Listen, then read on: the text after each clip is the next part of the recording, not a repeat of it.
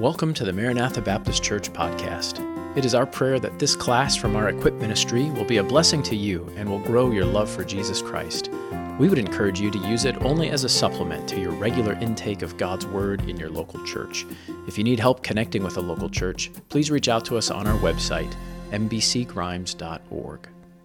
Father God, we thank you for your love for us. We thank you that as your children, you never cast us out, and you love us unconditionally. And we thank you that you listen to us, you hear our prayers, and we just pray for your help tonight as we seek to grow in Christ, and as our hearts are heavy with several of our church family losing family members over the last week. We just pray for those families that you would comfort them and help us to encourage them as well. And we do thank you for the opportunity to gather tonight to look at Colossians 3 and just pray that you would give us eyes to see and a heart to know your truth and that we live according to it. And we thank you for your word and for Christ. And we pray in his name, amen. All right. Hopefully you grabbed a handout from the back. So we're studying Colossians, life in our supreme and sufficient Savior. And part of the background of the book is the book was written to address the false teaching that was occurring in the church. And so that's what the lesson was last week, was Paul addressing some of the things that were going on there. So they were struggling, turning away from Christ to mysticism and legalism. So they were trying to bring God down to themselves in legalism. So if I do these certain things, then God will bless me and give me things that I want. My life will go the way I want it to. And then mysticism, where we bring ourselves up to God on our own terms. So specifically what was going on with the Colossian church is they were trying to get to God through angels and different things like that. So the encouragement from last week is that true religion isn't found in the sensational, in rituals, in keeping a set of rules. True religion is found in the person of Jesus Christ. And that's what this whole book is about. And so we chose Colossians 2, 9 through 10 to be our theme verse, because it answers that question of where do we find God, where do we find religion, where do we find relationship? It's in the fullness of Jesus. So the verse says, "For in him, Jesus, dwells all the fullness of the Godhead bodily, and you are complete in him who is the head of all principality and power." So we don't need other things. We have everything we need in Jesus. And so the theme for the class is life in our supreme and sufficient Savior. And then as a part of that, the book is kind of broken up into two parts. So we're going to finish part 1 tonight. Part 1 is about how we need to think as Christians, the preeminence of Christ in Christian thinking. And so we'll see that especially in the phrase, set your mind on things above.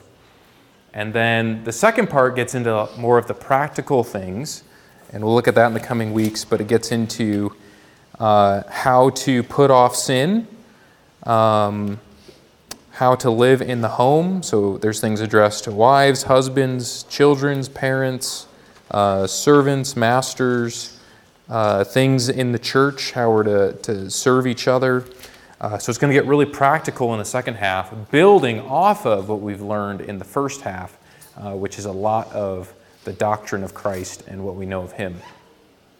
So coming to chapter 3 tonight, we saw last week man's attempts at change. So as believers, we understand that basically we're bad. We can't get to God on our own, and he's the one that has to change us. But then in the Christian life, it's easy to stray from that and kind of try our own thing to try and show other people that we're righteous or to make ourselves feel better. There's all sorts of different reasons we get off track. But when we get to the end of chapter 2 and then verse 3, Paul calls them to refocus. Okay, there's all these paths where we can get off in the Christian life, but he's going to say, no, you've died with Christ. Focus your mind on Jesus and don't get sidetracked by things. I have a key. Thanks. Yep. So what he's going to talk about here seems really hypothetical. It doesn't feel real. The experiences of our lives say that this doesn't work and we shouldn't do this. How am I going to change by just thinking about Jesus is kind of the way we might look at this text. Or maybe we're so familiar with it that it's like, oh yeah, I need to set my mind on things above, but we haven't thought practically of how to make sure we're doing that and how to know when we're not doing that. But the simplicity of these statements is beautiful, and this is the most basic aspects of the Christian life. This is what we should be spending our time doing, is focusing our life on Christ and thinking about Jesus. So before we get into that, I have a quote I want to read by G.K. Chesterton. He's kind of a famous historical writer from church history. And this is from an essay he wrote called On Running After One's Hat and Other Whimsies. That's what it's called. So doesn't that sound super fun? He's a really funny writer.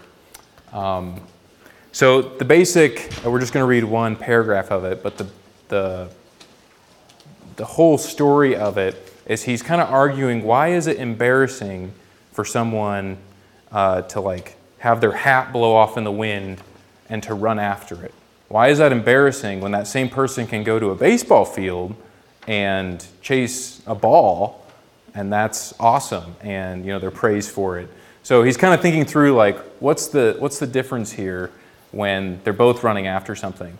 So he basically you can think about it in terms of maybe you're bringing a bunch of papers out to your car and they blow away, and it's like, oh no, I'm chasing after papers and grabbing them all and I'm embarrassed. Is anyone watching? Or maybe you slip on ice, that type of thing. And he's saying, why is that embarrassing when in another context it's great to do that? So he's kind of addressing perspective and context. So here's what he writes. The same principle can be applied to every other typical domestic worry. A gentleman trying to get a fly out of the milk or a piece of cork out of his glass often imagines himself to be irritated. Let him think for a moment of the patience of anglers sitting by dark pools, and let his soul be immediately, irradiated with gratification and repose. So it's the idea of, you have a glass of milk and there's something in it, and you're like, ew, that's gross. There's an irritation in that. But he's saying, imagine that you're a fisherman and you're trying to catch this big fish. Again, I have known some people of very modern views driven by their distress to the use of theological terms to which they attach no doctrinal significance, merely because a drawer was jammed tight and they could not pull it out. A friend of mine was particularly afflicted in this way.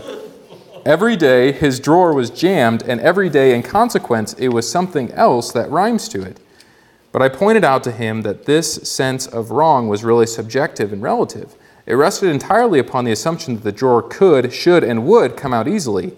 But if, I said, you picture to yourself that you are pulling against some powerful and oppressive enemy, the struggle will become merely exciting and not exasperating. Imagine that you are tugging up a lifeboat out of the sea. Imagine that you are roping up a fellow creature out of an alpine crevice. Imagine even that you are a boy again and engaging in a tug of war between French and English. Shortly after saying this, I left him, but I have no doubt at all that my words bore the best possible fruit. I have no doubt that every day of his life he hangs onto the handle of that drawer with a flushed face and eyes bright with battle, uttering encouraging shouts to himself, and seeming to hear all around him the roar of applauding ring. So he's encouraging this person to live life with a different perspective. So the little things in life, don't let them be irritating to you. Imagine that it's some epic adventure where you're overcoming it. So the Christian life isn't exactly like that, but we can easily get bogged down with the mundane, the things that we don't enjoy doing, the tasks that even God has asked us to do that we don't want to do. And what we're going to read in this passage doesn't feel like reality for us, but it's more real than us feeling in this room right now. So it's going to talk about how our life is hidden with Christ in God, and how when Jesus, who is our life, appears, we will appear with him in glory. And that's kind of the end of it. And thinking about how Jesus is our life, it doesn't feel like my life is hidden in Jesus, but I need to live like it. So it's kind of like, the stuck drawer. I can imagine that I'm battling or tug-of-warring the drawer or whatever. So in life, I think we can have sanctified imagination to remember who we are in Jesus. So it's going to talk about how we need to seek the things that are above, where Christ is seated. So how do we do that? Well, we keep our minds focused on him, but we remember that he's our life, and our life is with him. And so it changes our perspective on everything we do in life, and it can have that heroic, true sense to it. And I think that can really help us to get a different perspective on life, the true perspective of who we really are in Jesus. So it's kind of bringing to bear our union with Jesus into real life. And so what we read about in this text is that our union with Jesus is true because we've died with Jesus and been raised to new life with him. And then in the next coming chapters, we'll see how being unified with Jesus comes to bear in our lives. So if we read the texts that just tell you what to do, that just say, wives, submit to your husbands, husbands, love your wives, children, obey your parents, slaves, listen to your masters. If we just go and read those and forget that Paul's addressing people who are unified with Jesus, it's like you're just there wrestling a drawer. But when we remember that we're unified in Jesus in doing these things, wrestling with the drawer is awesome. What a blessing to be unified in Christ as we try to yank this drawer open. So does that illustration help to see the parallel somewhat there? So let's jump in and look at this together. So Colossians 3, 1 through 4 is live alive in Jesus. So again, we've just come off chapter 2 where he describes the old ways, the man's attempts at religion and self-righteousness that don't work. They don't provide real change. Real change comes when we focus our minds on Jesus. So first we'll see focus your life on Jesus from verse 1, and then the second one is fix your mind on Jesus. So Paul almost repeats himself here between verse 1 and verse 2, but he slightly changes it. So first we'll look at how we need to focus our life on Jesus. So in verse 1 he says, if then you were raised with Christ. So he already did this previously. It's a first-class condition, and he's not doubting whether or not they're saved. He's saying, consider because you've been raised with Christ. So he's looking to a past thing that has happened to confirm that they can do this, that they can focus their life on Christ. And notice that it's a past thing that happens. So it's looking back. It's not looking forward to our death and resurrection. It's looking back to our union with Christ in his death and resurrection. So he did those things. He died. He rose again. And then when we trusted in him, we were put to death, which we'll talk about in verse 3, and then raised to new life with Christ. And that with is no insignificant thing. Like, we've been united to Jesus in his death and resurrection, and that's a big deal. So consider this: because you have been raised with Christ, seek those things which are above.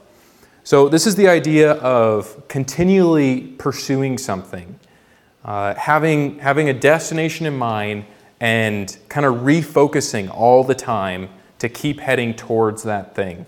So it's the idea of focusing your life on something specific.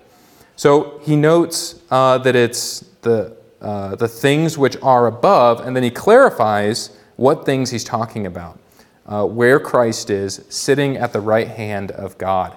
So I think he starts with this idea of heaven, the realm above, because he wants to draw attention to the power and authority of Christ. So where is Jesus? He's ascended. He's gone to the Father's right hand because he's completed his salvation work, and now he's interceding for us at the Father's right hand. So we're to look up because that's where Jesus is living right now. His residence is in heaven. He is seated at the right hand of God, and it's a place of power. And I think it's significant that he's seated there. So when you read Hebrews 1, it discusses how Jesus, when he had by himself purged our sins, sat down at the right hand of the Father on high. And I think it's the seated part is pointing out that it's over. Jesus paid for our sins, gave us his righteousness. It's done. Our salvation is paid for, so he sat down. His salvation work was finished. He's provided the wrath-removing sacrifice. And so we have a similar idea here where we're to look up to where Christ is, and he's seated in a position of power, access to God, and we see his authority and salvation there as well. So a couple of the really helpful things in here I just want to point out again is the idea that because we're raised with Christ, we can do this. This is possible for us. Paul's saying this is the right response to being a believer, to being raised with Christ. And then we need to keep seeking Christ. Keep seeking the things which are above where Christ is. So in life, there's exit ramps all over the place. You think about things that maybe you have focused your life on at one point or another that are even good things.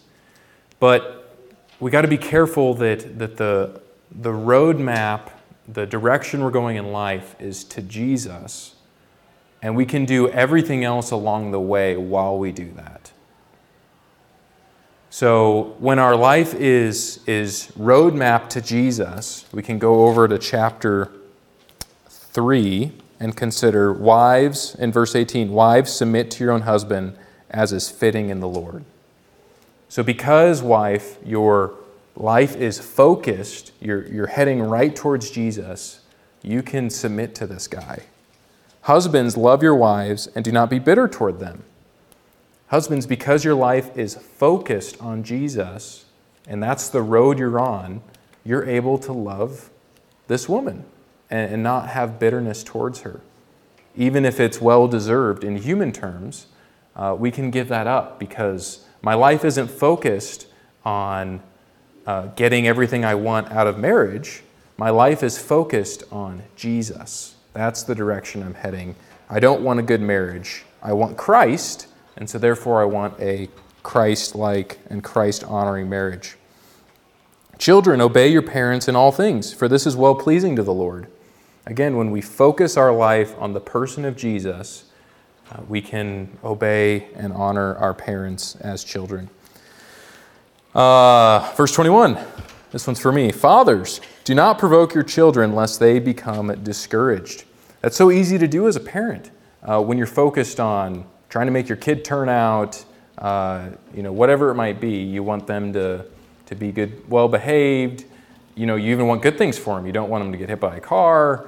All these things, if that becomes the direction of my life where I need my child to fulfill all my hopes and dreams that I didn't get done or whatever it might be, that's not the right road. That's an off-ramp, and we need to keep our eyes focused on Jesus.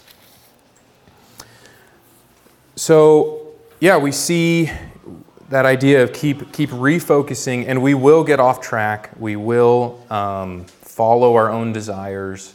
But as we study in chapter 2, because our flesh has been put to death in Christ, we can now say no to those things. We can say no to the patterns of life that I want to do, the path of life that I think looks best.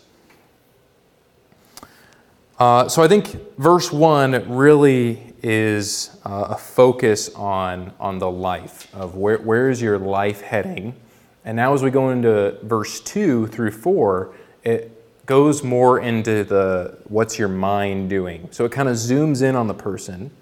So as believers, we've been raised with Christ. It's only right that our lives are focused directionally towards Jesus. We should be seeking Him.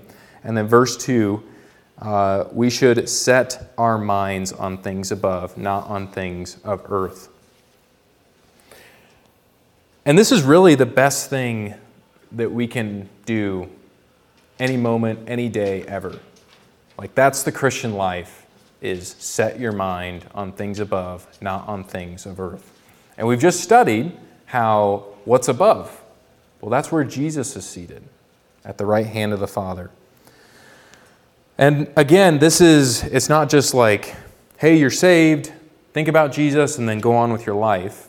This is keep setting your mind on things above, not on things of earth. So there's a contrast there, for sure.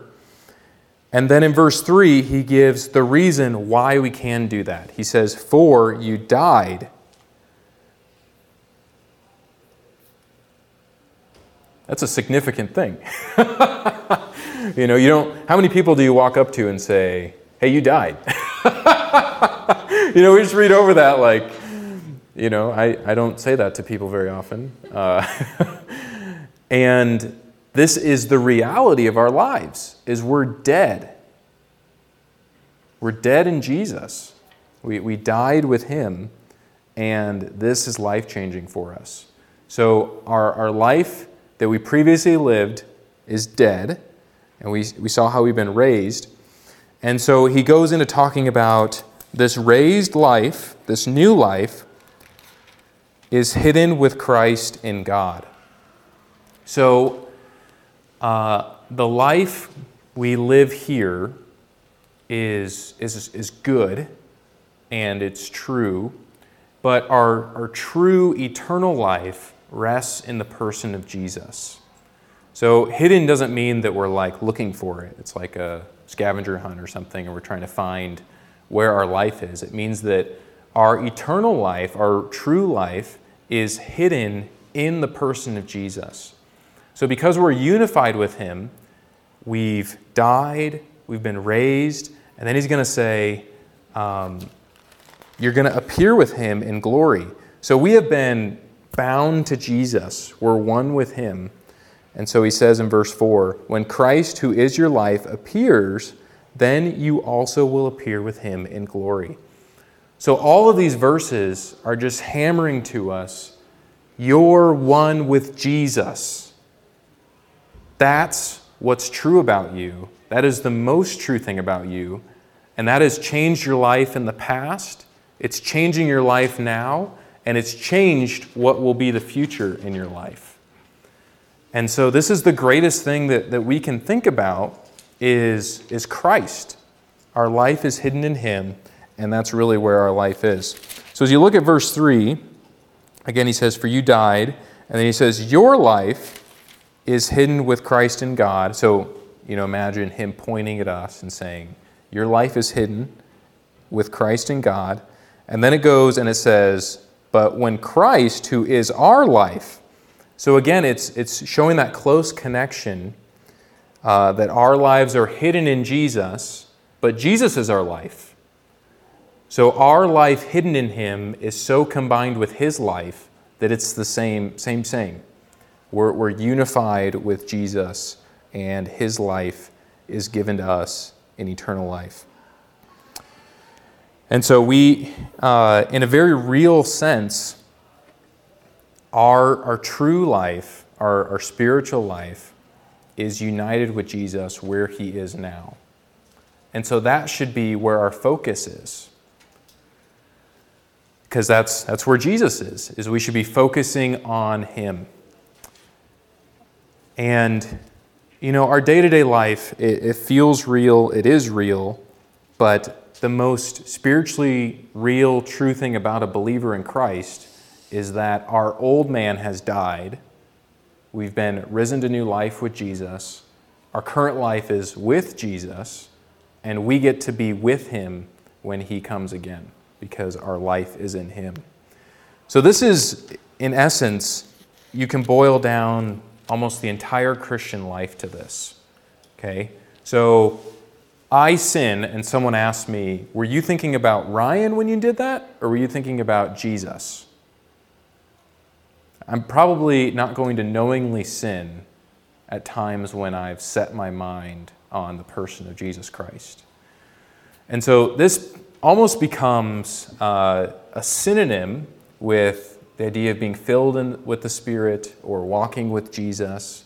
It's this idea of thinking about Him instead of ourselves and choosing to do things to please Him instead of ourselves. So this has been really helpful in my own life of thinking through, when I just did that thing, even a good thing, who was I thinking about when I did that? Was I thinking about myself, or was I thinking about Jesus and others? Was I fulfilling the greatest commandment, to love God and to love my neighbor? Or was I seeking to please myself or to make myself look good in that thing? So it's been really helpful as a parent too, because that's a really self-clarifying question to think through, is when I just did that thing to my brother, who was I thinking about? And learning to use all our gifts from God to think on Him and then to please Him with our lives. So I think the goal of this is not that we flip a switch. Spiritually we're secure. We have died with Christ. We have been risen with Him. Our eternal life is hidden with Jesus and God, and we will appear with Him in glory. But in our minds, it takes a continually refocusing, rethinking and setting our mind on Jesus and who He is, and choosing to think on Him instead of ourselves. And I hope that illustration I read at the beginning is helpful to think through that in life, what I see and feel and think and desire for myself feels like the most real thing, the most true thing about who I am. And that's the lie of the world today, is who you really are is what you love, what your heart wants. But the opposite is true in Scripture. Who you really are is who you are in Jesus. And your life, your real, true life, is what you are unified in Him. And it just enables us to set aside all the things we'll look at next week and to think on Jesus instead of ourselves, because that person is dead. There's a helpful song that I've run into that kind of gives a helpful summary to this text and some helpful application. It's called Woke Up This Morning. It's an old, upbeat gospel hymn, kind of. So I won't sing it, I'll just read it to you. But he kind of works through the different great things that happen in our spiritual life when we're thinking on Jesus, when our mind is set on Jesus. So I woke up this morning with my mind stayed on Jesus. Woke up this morning with my mind stayed on Jesus. I woke up this morning with my mind stayed on Jesus. Hallelujah, hallelujah, hallelujah. So that seems repetitive and simple, but that is what we need to be doing in the Christian life. And it is a blessing to be able to do that, because not everyone has died and been unified with Christ like we have. This next one, oh, I'm singing and praying with my mind stayed on Jesus. Singing and praying with my mind stayed on the Lord. Singing and praying with my mind stayed on Jesus. Hallelujah, hallelujah, hallelujah. So yeah, it's really hard. It's kind of like thankfulness. It's hard to be grumpy when you're saying something you're thankful for. It's really hard to sing and pray when you're not thinking about Jesus. This one's really helpful. Oh, you can't hate your neighbor with your mind, stayed on Jesus. Can't hate your neighbor with your mind, stayed on the Lord. Can't hate your neighbor with your mind, stayed on Jesus. Hallelujah, hallelujah, hallelujah. And so that helps us. If I'm hating my neighbor, I'm thinking about me. I'm not thinking about Jesus and others. This one's really good. Now there's no condemnation with my mind stayed on Jesus. No condemnation with my mind stayed on the Lord. No condemnation with my mind stayed on Jesus. Hallelujah, hallelujah, hallelujah. So when I'm reflecting on the trueness that I will never face judgment from God again because Jesus was judged for my sin, when I'm meditating on Jesus and what He's done and who He is, how can I feel condemned? Because what's true of me is what Jesus has done for me, not what I feel. And so when our minds are focused on the Lord, our lives are focused on Him, we can walk through life without worry, really. That's another one. We can make our own line. I can't worry with my mind stayed on Jesus. I don't know if that fits, but you know what I mean. And that's what we'll get into in the next few chapters is I can put off my sin with my mind stayed on Jesus. I can get a victory over this with my mind stayed on Jesus. I can submit to my husband with my mind stayed on Jesus. I can love my wife with my mind stayed on Jesus. I can obey my parents with my mind stayed on Jesus. All these things we can do because Jesus has declared what's true about us, and we have to choose to think on those things, not on what we may feel or the circumstances around us. So again, this book is addressed to a church. This isn't an individual thing per se. It is, but it's also a corporate thing. And what's super helpful about having each other is when you're really down in the thick of things look bad and you can't see the light at the end of the tunnel, or however you want to say it, you need someone to come and say, no, you have trusted in Christ. Your life is hidden with Christ in God. I know it doesn't feel like it right now because you're down in this dark pit, but look, this is still true.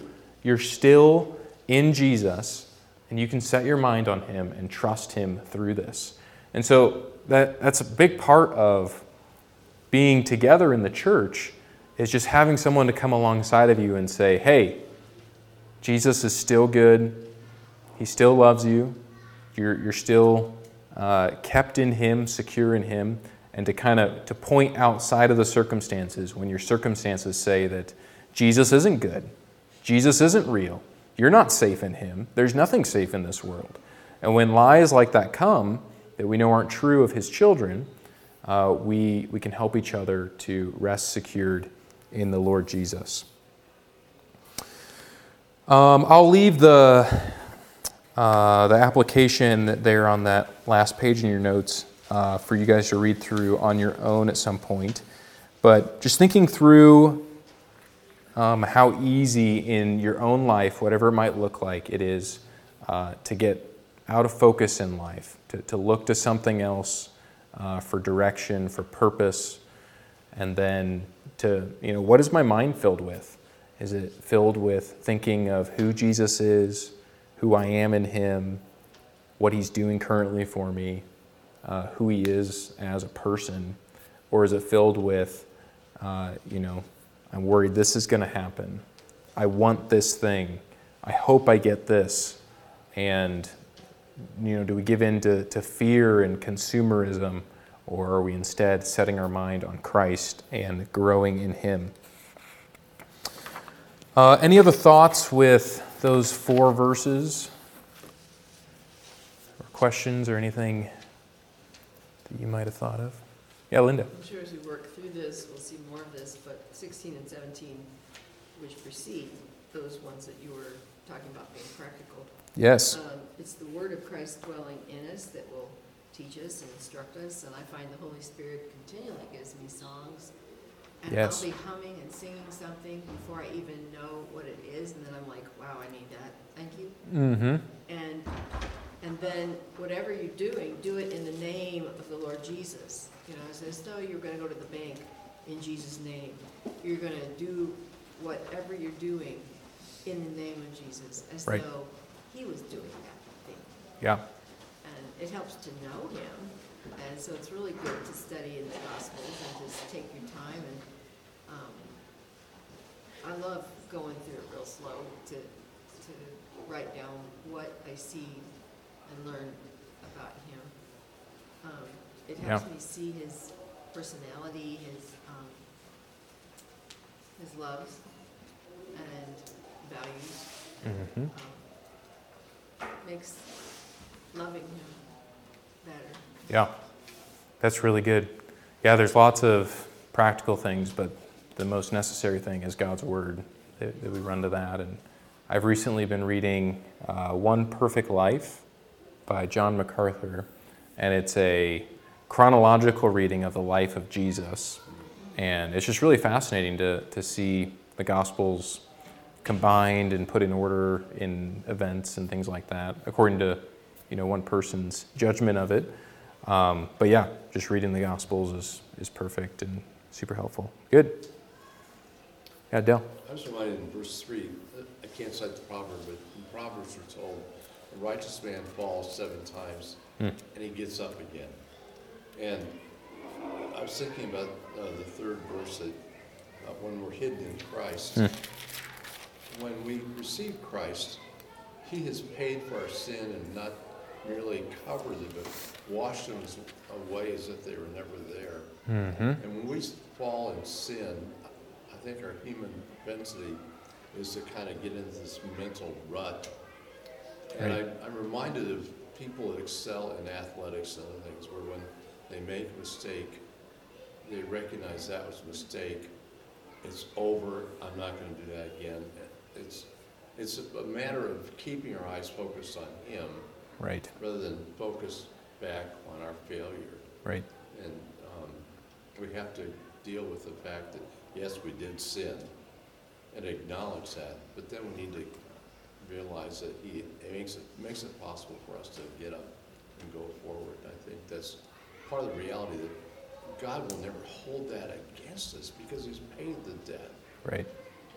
Not that we should exercise it. Some people go off to the other side, Right. but it's a mental thing of acknowledging and moving forward, Yep. recognizing the reality of our future. That's really good. It's just a thought. Mm-hmm. Yep. No, that can be. I'm trying to remember in Hebrews, I think it is, where it talks about running the race set before you, throwing off every encumbrance and sin that entangles, or something like that. Right. And Right. I think the encumbrance can be guilt over that sin, And we can have things go wrong and feel guilty for the rest of our life. And there's a lot of people walk around like that. Right. I'll stop. I was going to take off on something else. No, I mean that's the truth of the text. Is there's no condemnation with my mind stayed on Jesus. And so when we have those thoughts, we got to run to the Lord and say, I know you've paid for this, Yes. and I can move on, and I can trust you, and that's what it looks like. Good. All right, we'll keep thinking on these verses. I think this is the engine of the Christian life. That's to oversimplify it, and a bad illustration. But if you miss this, then you just end up doing the right thing for the wrong reasons. Or doing the wrong thing for the wrong reasons. We're here because we're unified with Jesus. We're one with him. And so we've gone through his death, resurrection, ascension. We have his life. And so this is what fuels our lives, is the Lord Jesus and thinking on him. So, yeah, I thought about, for this class, just being like, read it and say, the most important thing you can ever do any moment of your life is to think about Jesus and do your next move based on that. And I think that's at the heart of the whole Bible, is that we look to God in these things and love him. And that's a lot of what we see when we get into the home section there. Wives, submit to your own husbands as is fitting in the Lord. So Paul's even going to point back and say, hey, you're unified with Jesus. Do this as pleasing to Him. And it says it again with the children, for this is well-pleasing to the Lord. So this is the heart of why we do anything, is because Jesus has done this for us, unified us to Himself, and now asks us to know Him and set our mind on Him.